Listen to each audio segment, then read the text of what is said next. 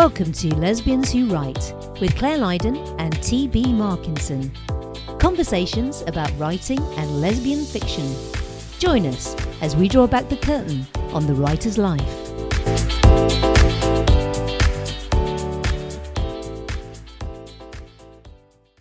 Hello and welcome to episode 176 of Lesbians Who Write. This week's topic is Ask Us Anything.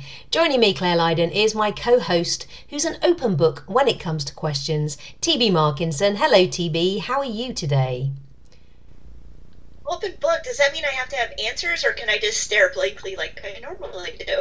Well, it depends if your book has got words in or if it's a notebook or a journal. What do you think? Ooh. I like the idea of a journal. It has so much more possibility. Why don't you tell me a story? Yeah. Exhausted of writing stories. Do you know, Tell me what... I remember thinking that because I don't know if you remember a time when Joanna Penn, our indie publishing guru, she had a thing where she was going to publish journals and really pretty journals. And then it turned out that the tax laws and the VAT laws were different, so she didn't do it. But I remember thinking, actually, I never thought about it before, but journals are basically money for old road. Like, we give you a book with a story in it, with actual words, whereas journals are a blank book and quite often double the price of the book we give you with words in, right? See, why journals so much? I don't know. Maybe that can be our question for next week. Why are journals so expensive? How am I doing this week? So let's see. I recently just returned from a trip to New Jersey and New York. I spent 4 days this past weekend. Had a long day, 4-day weekend, which was nice. The reason I went to New Jersey was for a one-day Golden Crown Literary Society event. And then also I drove in on Thursday night. I had Friday to do some sightseeing in New York City, and then drove home on Sunday. So it was kind of a quick trip, but it was nice to get out of town. It was Miranda's birthday. She opted to go see the Titanic exhibit to celebrate her birthday, which I thought was odd, but hey, it's her birthday. She can go see a Titanic exhibit. I have to say the exhibit was very well done, and even though I know the story going in, I'm well aware how it turns out, I still get emotional. It's really hard. They were just so excited, and then it was just like this first thing that ever happened, the first crossing, blah, blah, blah, and then, obviously bad things happened, and at the end, we were sitting on a bench, and I was looking at all the names of the people who did not make it, and there was this one family, I can't remember the last name now, there was like 10 names, and the youngest was 5. Talk about uplifting way to spend your birthday, huh? I guess it probably was quite interesting, but yeah, I think the Titanic was one of those movies that I just thought, I think I don't like real life movies based on real life things. So I don't like biopics, and I don't like things, if I don't know what happened, then I don't mind going to see them. But if I know what happened, I'm not interested. It's like I've seen that movie, even though I haven't. So a long time ago when the movie came out, I think it's over 20 years now, I remember going to see it and when it was brand new in the theater, and man, it was exciting because they suck you in. The storytelling, they suck you in. And so when they started spotting the iceberg, I was literally like, I really hope they make it. I hope they can get around it and all survive because they all seem very nice. Well, except the bad husband. He wasn't a nice guy. Yeah, so it's hard because going in. But then she did remind me when I was like, this is depressing. And she's like, the last time we were in New York City, you took me to the Holocaust exhibit. So you can't say anything. And I was like, okay, that's fair. I did take her to the Holocaust exhibit. And again, it was extremely emotional. But in other news, the conference, the GCLS conference, was really nicely done. It was really great to catch up with some author friends, Kimberly A. Todd, Jamie Moody, Rachel Lacey. It was the first time I met Rachel in person. She's absolutely delightful, so it's always nice. I sat on a panel about indie publishing, shocking news, and it was just a nice day to get caught up. And then afterwards, a decent size of us went out to dinner, and again, it's nice because, as you know, this can be a bit lonely of a job, so it's nice to catch up with work colleagues. Even though we don't actually work in the same office building, we do a lot of the same work, and it's nice to be able to talk to people who understand what it's like to be an author. And then after being away from my computer for 4 days, when Monday morning struck, it was a rough morning.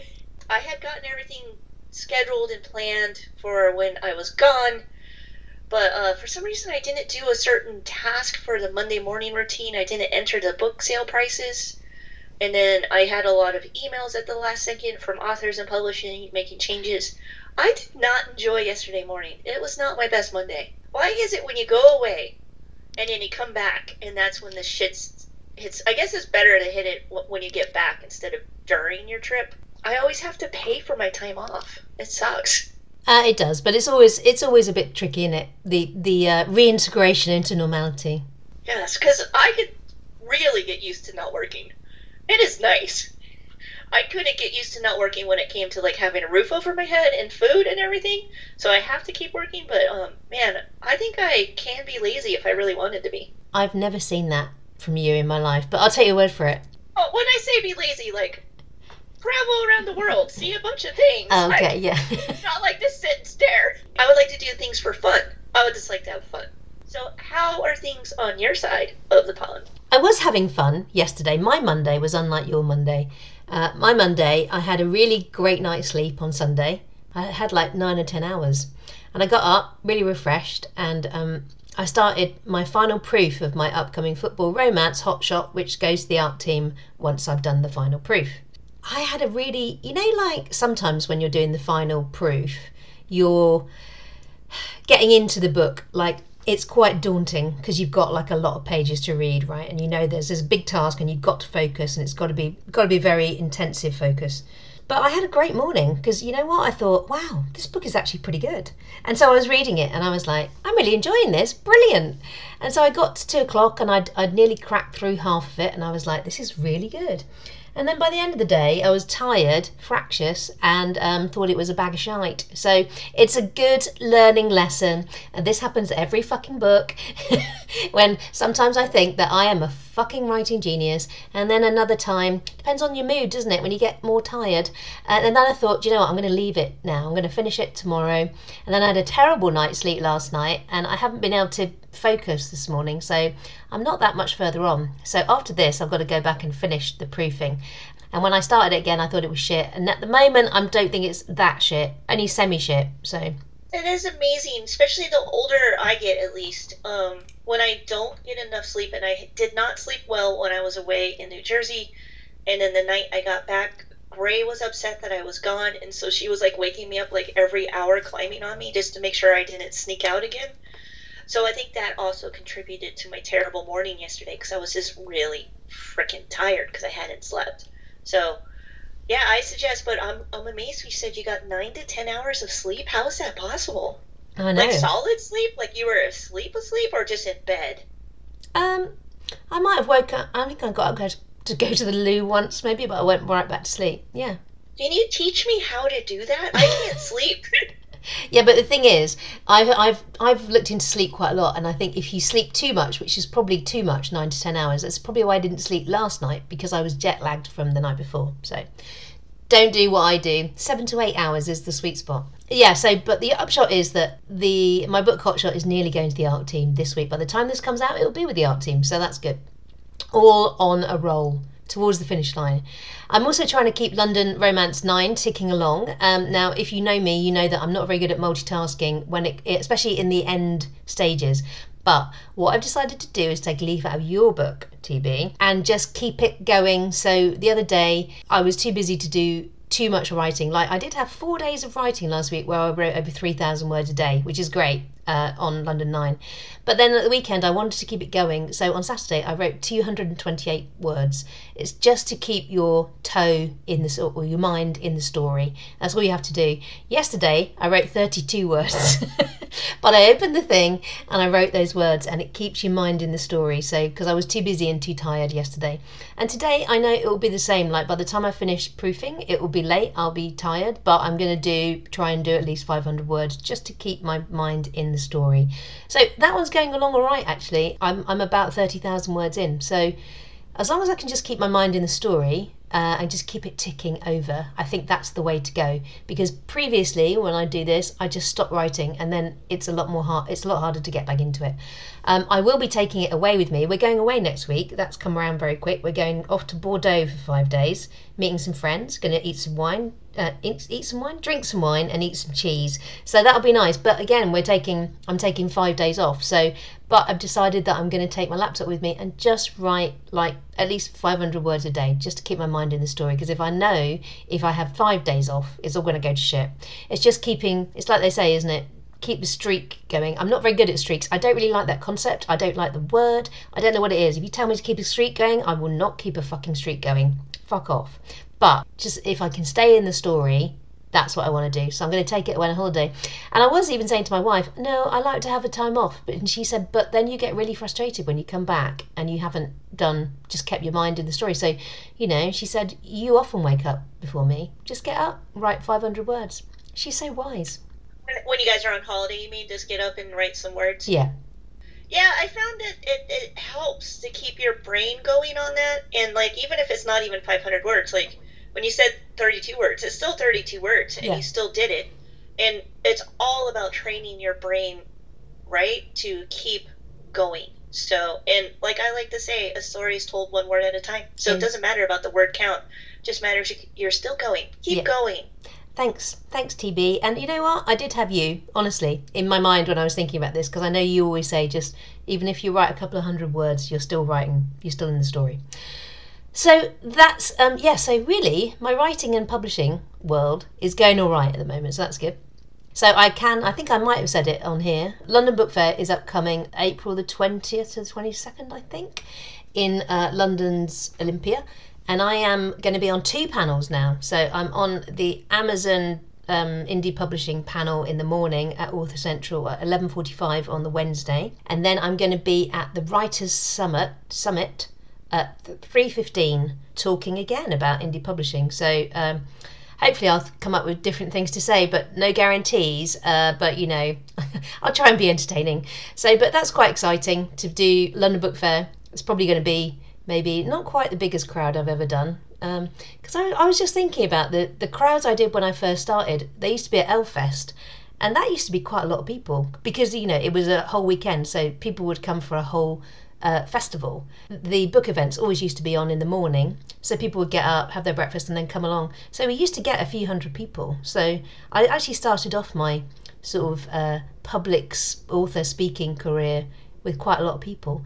And lately I've tended to do, smaller groups, which, is nice too. I think I probably will be nervous because, London Book Fair is quite a big, lots of people, isn't it? It is a lot of people. It's kind of an intimidating atmosphere, even if you're just listening to stuff, because there's just so much excitement there. And there's a lot going on around you, and it would be hard to stay focused. But does ELF still exist? ELF? Elfest. Oh, Elfest. I thought you said Elf. I'm like, what's she bringing up Elf for? No, Elfest. I think it stopped. I think it was going to stop pre-COVID. I think they did a last one maybe a couple of years ago, but no. But that was brilliant because without Elfest, I wouldn't be doing this career because I went to Elfestive. They did a Christmas one, and that's where I met Kiki Archer, Claire Ashton, and Jade Winters, and they told me to publish my own books and not wait for a publisher. So without Elfest, I wouldn't be doing this career probably because and without Elfest, I wouldn't have been able to take my work into the wider world. So thanks, Elfest. But it'll be good doing London Book Fair, and actually, do you know what? I've just had a thought. I remember my first time ever at the London Book Fair, and it wasn't in 2015 when I first went as an author. My dad ran a company called Leiden Labels, right? And one of his key markets was bookshops. And so my dad and my brother used to have a stall at London Book Fair every year for quite a long time. And because I was, interested in writing and liked the sound of the London Book Fair, I went. I came in with him, and he got me in on his ticket. And then I went to a few of the panels, and I must have been only about 14 or 15. And it was very big, and it was very daunting.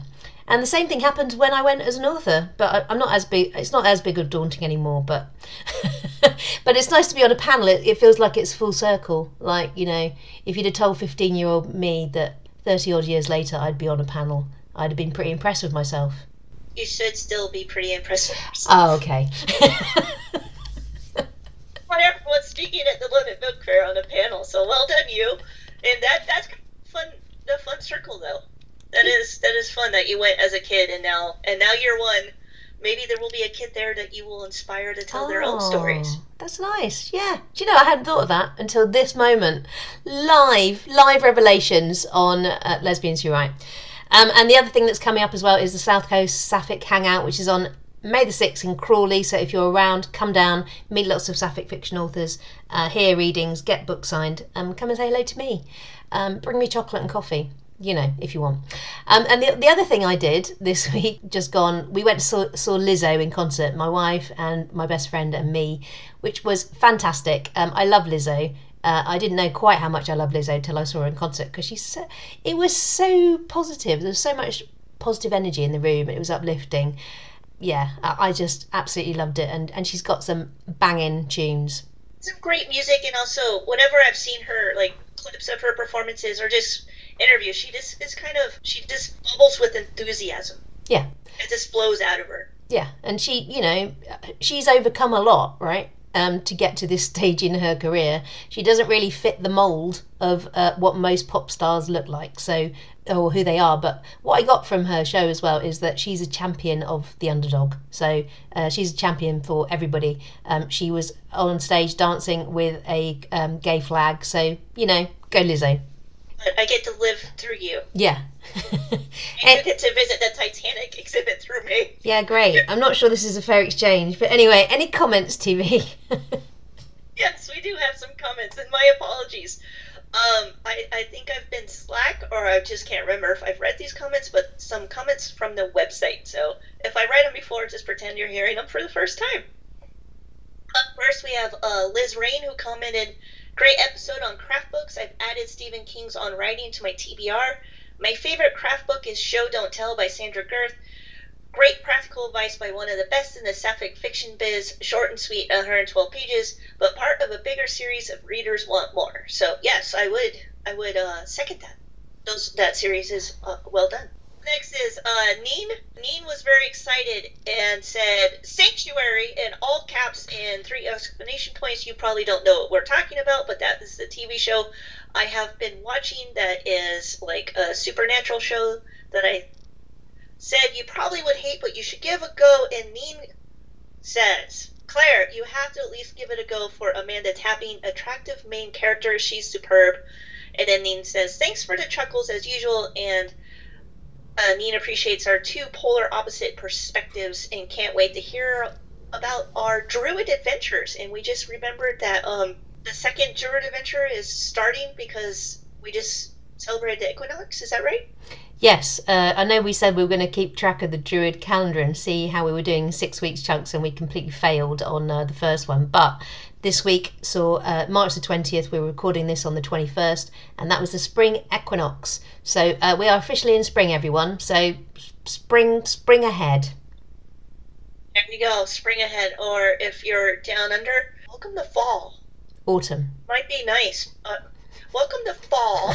Oh, by the way, I asked my wife after last time, do you call it autumn or fall? She said autumn, so it's autumn. Cracking on with comments, we had a comment from Jay, who said, "Thanks so much for the shout out, TV. I'm honored. The two of you definitely also belong on the list of inspirational women for all that you do for the sapphic fiction community with IHS and our podcast." So thank you, Jay, for not only being inspirational, but for being kind and for listening. It's always nice to know people are listening. Speaking of people listening, at the GCLS event this past weekend, several people told me they like our podcast, and it was Marie who said she loves our podcast and thinks we're a great pair and we work well together.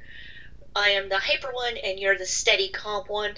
So she said it works well together. So again, I have to say how nice it is to meet people in person at these events and to know that people are listening, even though I'm going to block that thought out now that I have to be wise. Yeah, people seem to like it.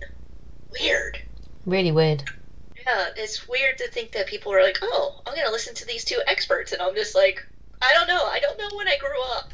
When did I grow up to be an expert? Like, when did you grow up to be on the London Book Fair panel? I don't. When did I grow up to be an expert? It seems like a weird concept because I don't feel grown up. I was reading an article recently, like, about people, like, what age they think they are and what age they actually are, and none of us think we're our true age. We're still like those 20-year-olds who are like so full of life and want to like cannonball into a pool. Anyways, do you have any comments before I crack on to buy us a coffee? No, crack on.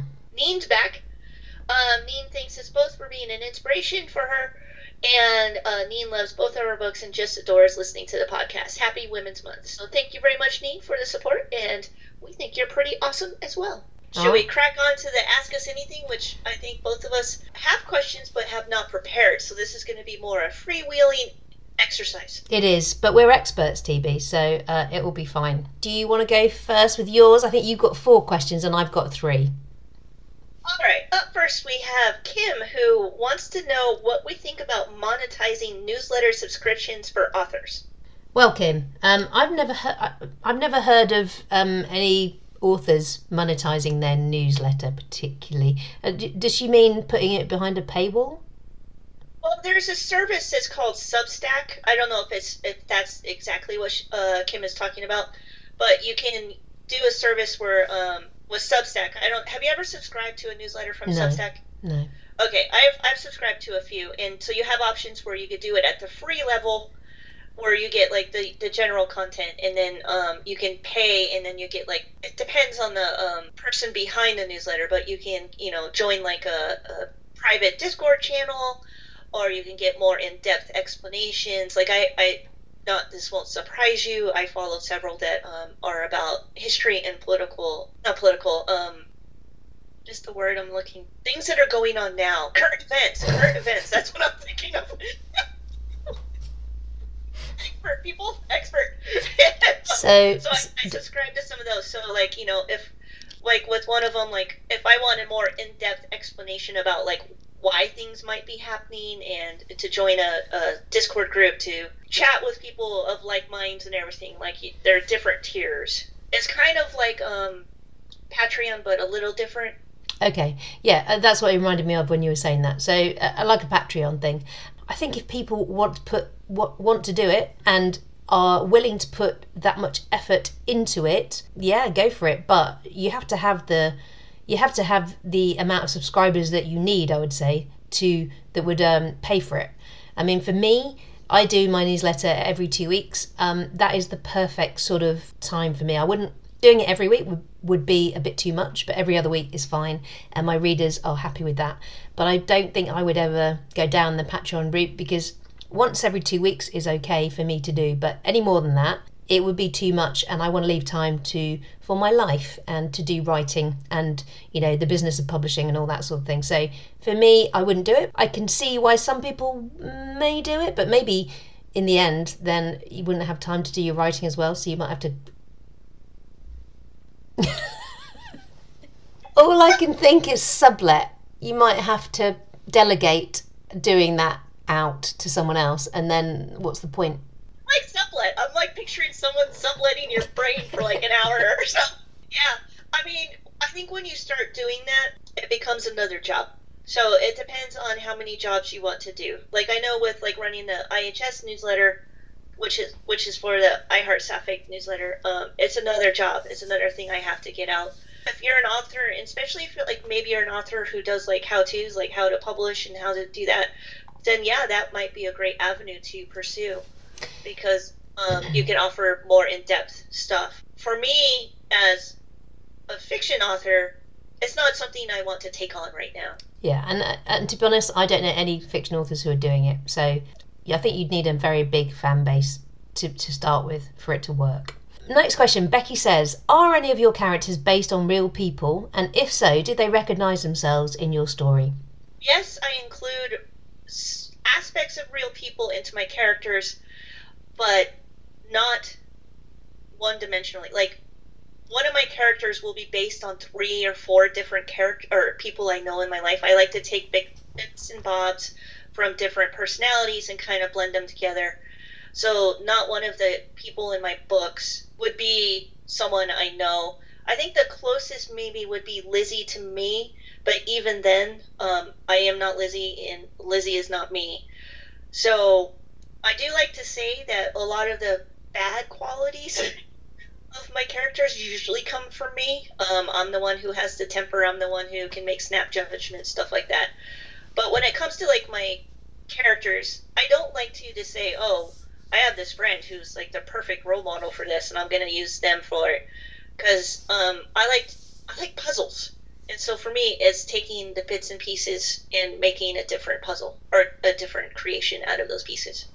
I always think that every character I've ever written has more me in it than anybody else. It's not to say that everything of every character is all me, but you're the writer, so it's always going to have your voice in it. And there's always going to be elements of things that you think that come out through your fiction.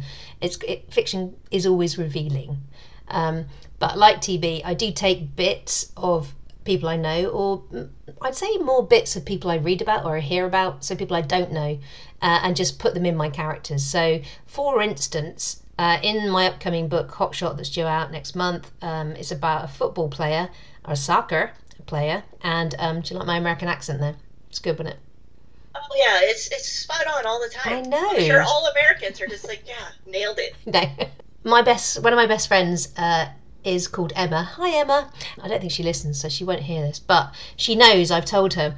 She's got this iconic photo of her. She's got really big hair, Emma, and she's got this iconic photo of her where she's about 4 and she's got her leg up on a football and she's doing she's in a full Liverpool football kit and she's doing like a strong woman pose on this football, and she's so cute and just so very gay. So on my footballer has a picture of themselves on the fridge, and it is that picture. So I did say to her, when you read this book, you might recognise yourself on the fridge. So just little things like that I might put in. It's quite nice to do it in that instance because she's one of my best friends, and that is a very endearing photo, and we always refer back to it. So it's nice to put in little things like that people actually recognise of themselves. But generally, no one recognises themselves because it's not a carbon copy of somebody. Yeah, I think it would be hard to do a carbon copy of someone because it's fiction, and if you have a carbon copy of someone, then you're not creating it.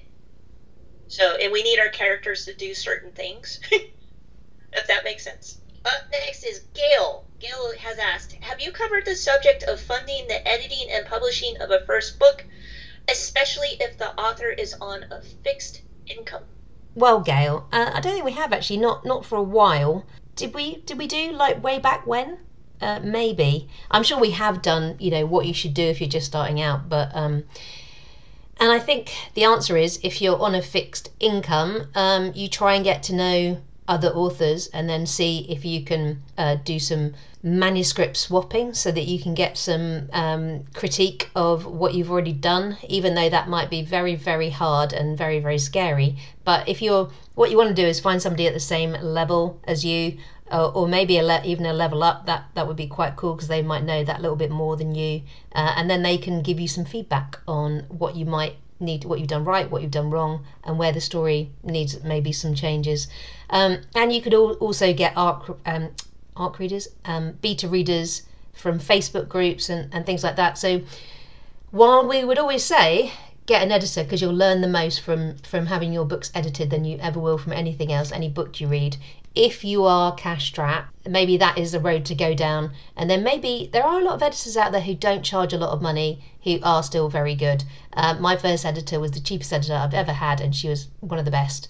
Do as much as you can up until that point, and then do try and save up to get an editor. I really do think that having an editor is worth its weight in gold, especially just to fix any copy edits, because if people start reading your book and there's a lot of errors, they're not going to carry on reading it.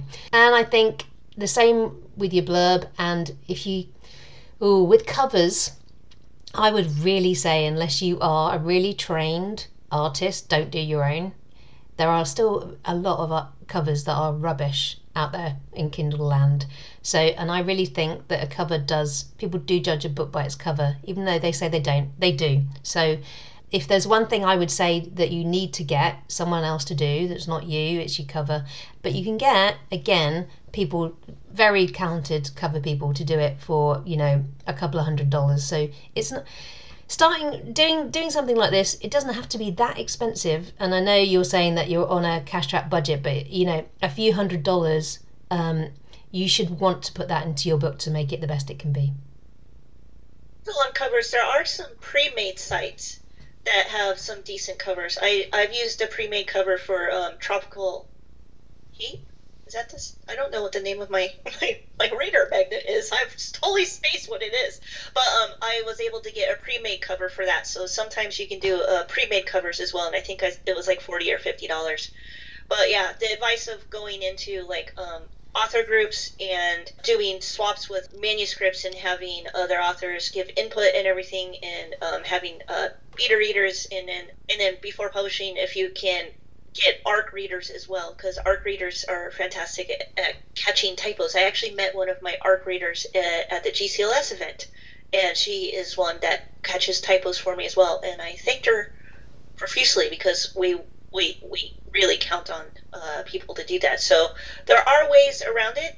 I am a proponent of editing, not just because it makes it a cleaner copy, but I have learned so much and grown so much as a writer. So it depends on also what your writing goals are. Do you just want to get that one book out there, that one book you've always wanted to write, or do you want this to be the start of something? So yeah, you have to evaluate what your goals are and try and come up with steps to make it happen.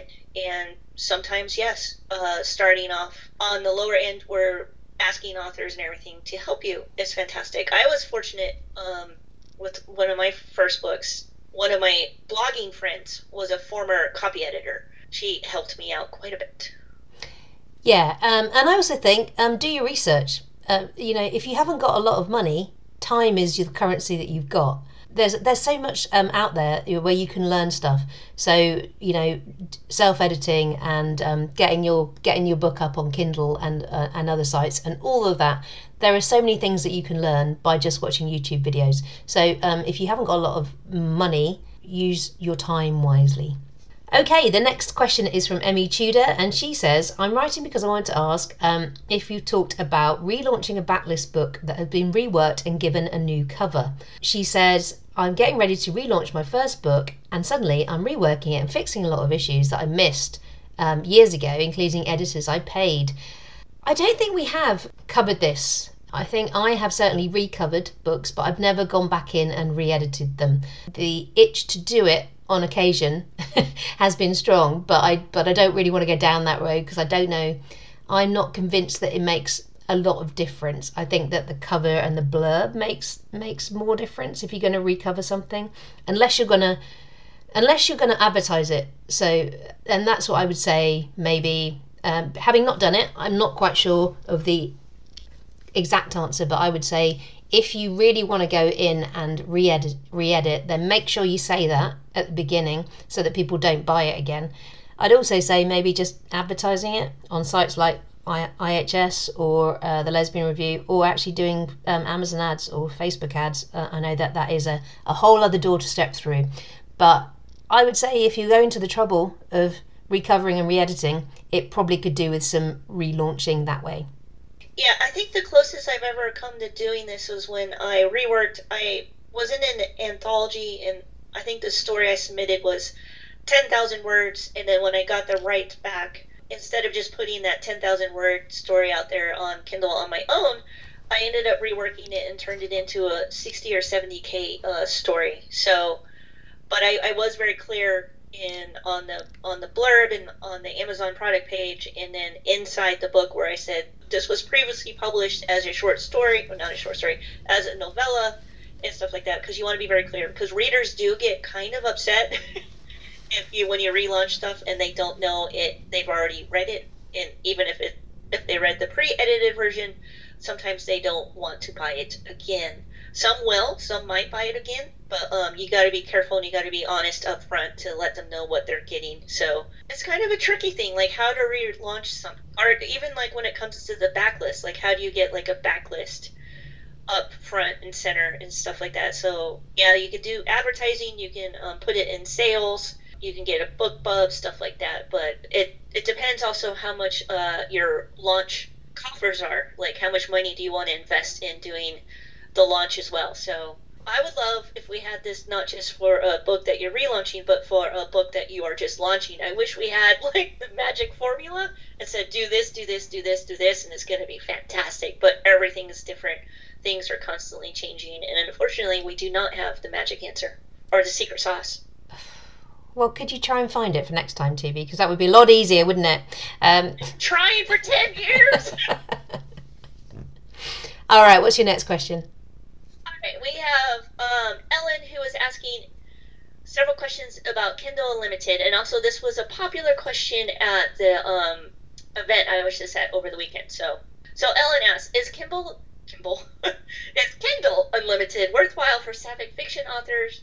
If a reader reads a KU book and then buys it as an ebook or a paperback, do the authors get paid twice? And do authors get paid if a reader reads a KU book twice via KU? So let me take the second question first.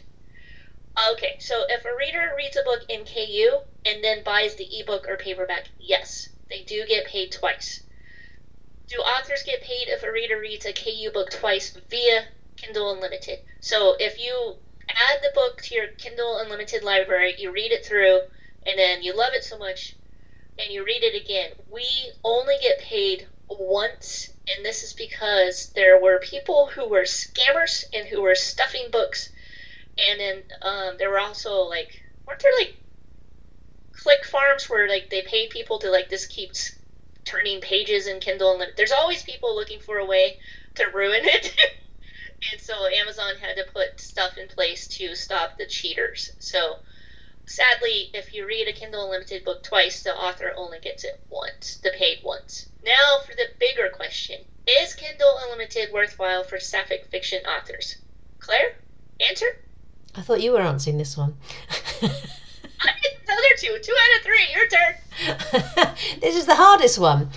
It depends on your goals. I would say that there are a lot of readers, sapphic fiction readers in KU. So is it worth going in? The short answer is yes. But it depends on your goals as well, right? So for me, I am in KU, but I don't leave my books in there forever because I want my books to be available wide on all the other platforms like Kobo and Apple and Google and all that. So what I do is I put my books into KU for like 3 to 6 months, sometimes longer, and so that everyone can read them in KU, because if they're in KU, I can't sell them as an ebook anywhere else because Kindle Unlimited demands exclusivity. But then once I can take them out of KU, they're still available on Kindle as a book, but not, so you can buy it as an ebook, but you can't read it in KU, and then I can put it wide. So the short answer is, if I was starting now, would I put my books into Kindle Unlimited? Yes. That, especially if you're a new author, it is a great way to get visibility. And I know some of the publishers are now starting to play with KU a bit. Ilva, I think for the past year or so, they've been putting books in Kindle Unlimited as well. Bold Strokes is starting to put books, some of their backlist. I think it's a kind of clever strategy. So if an author has a new release, they put one of their other books in Kindle Unlimited, one of their backlist books. It's a divisive topic because when you do go into Kindle Unlimited, unless you're with one of the publishers who has the rare contract with Amazon where it can go into other stores, most of us in the sapphic fiction world do not have this luxury. So it is a controversial thing to whether or not you want to be exclusive to Amazon or not. As of now, I am exclusive to Amazon because that is where I make the bulk of my money, and I do survive off the money I make from writing. So if I wanted to take them out of Kindle Unlimited, I would take a hit, and I would have to readjust everything in my life to fit the amount of money I would get in.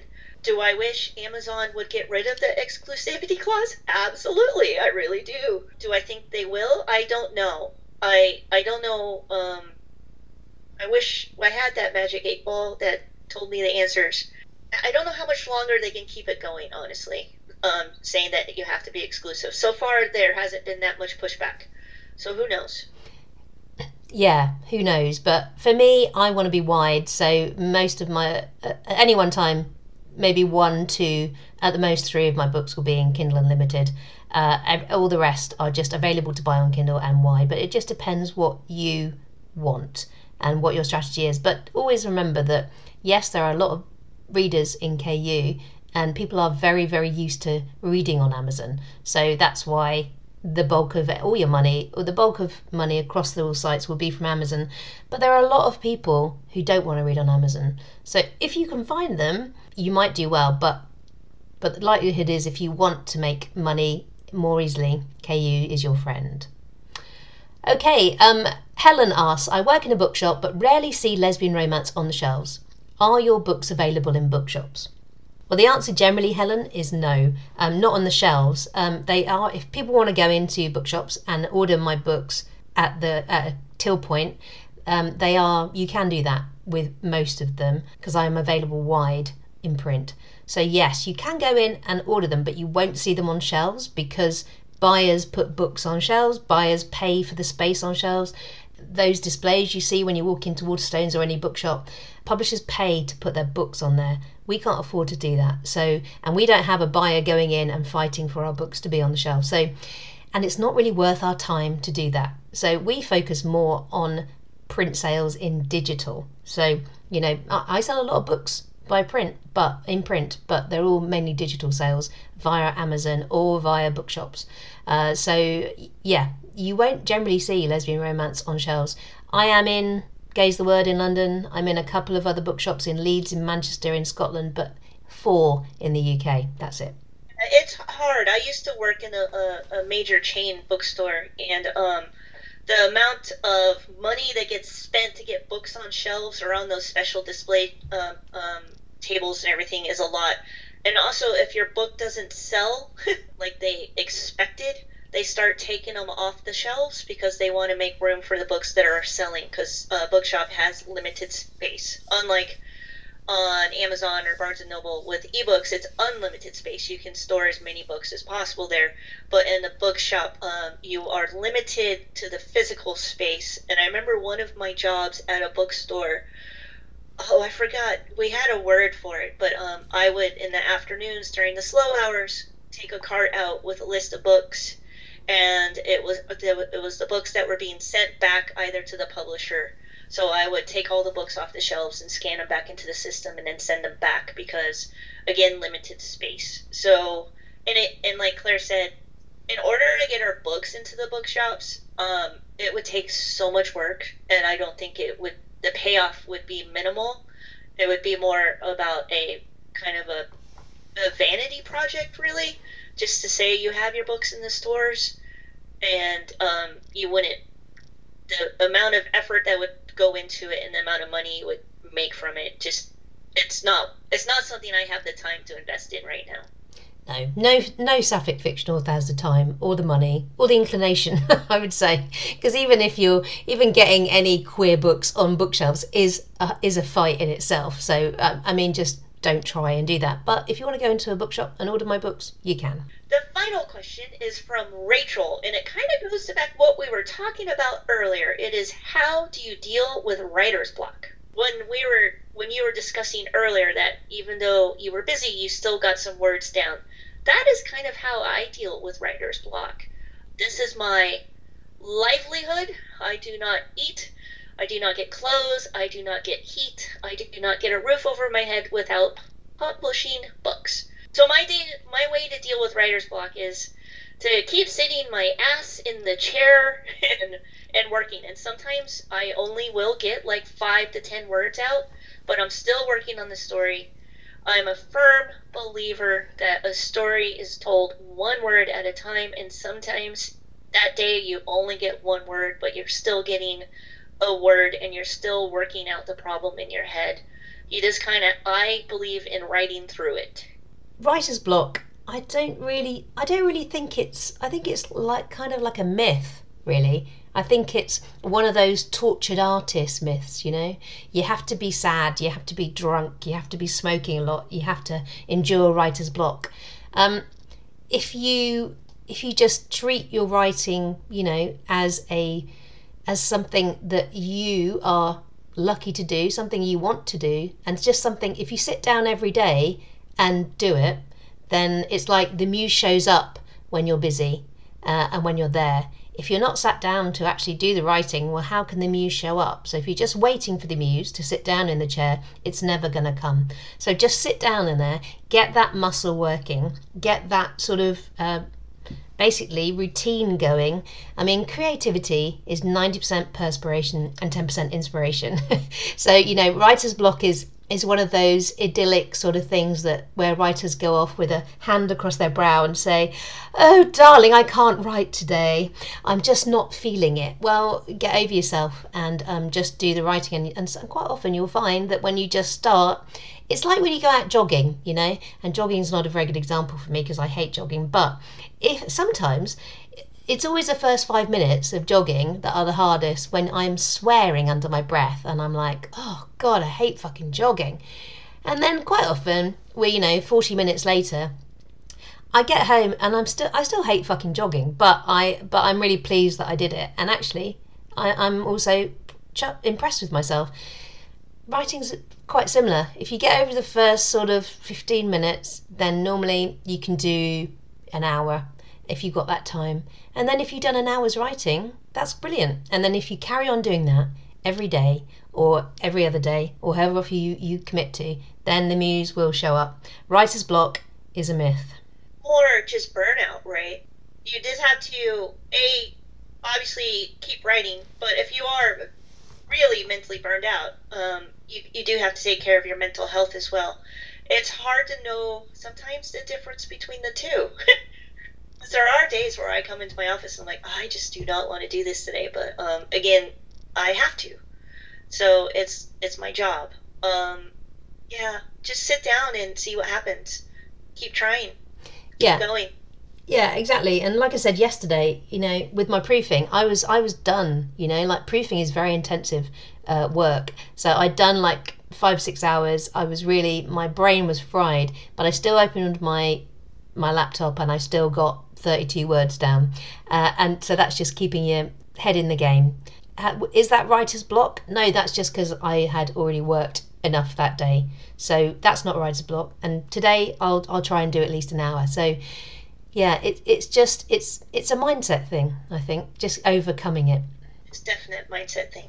So that is the end of questions on my end. It is. So I hope you found that helpful. Thank you very much if you sent in a question. We do appreciate them. That's it. And let us know what you think about any of those questions if you want to reply. How do you get in touch with us? I hear you ask, because I'm scrambling through my brain to remember. So get in touch, comment on the website, lesbianswhowrite.com. Email us, lesbianswhowrite@gmail.com.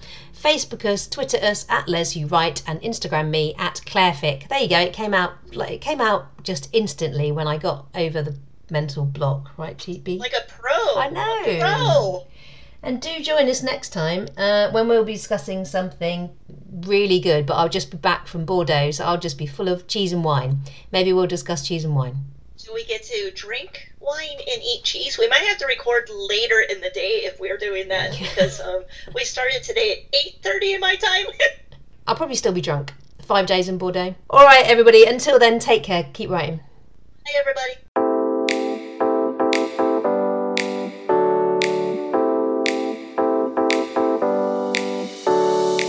Thanks for listening to Lesbians Who Write. Follow us on Twitter @LesWhoWrite, or show us some love on our website by leaving us a comment or buying us a coffee. And sign up to our newsletter while you're there to never miss another episode. Head over to lesbianswhowrite.com. Also, if you could take a moment to leave us a review wherever you listen to this podcast, it would help more listeners to discover us. Thanks so much, and see you next time.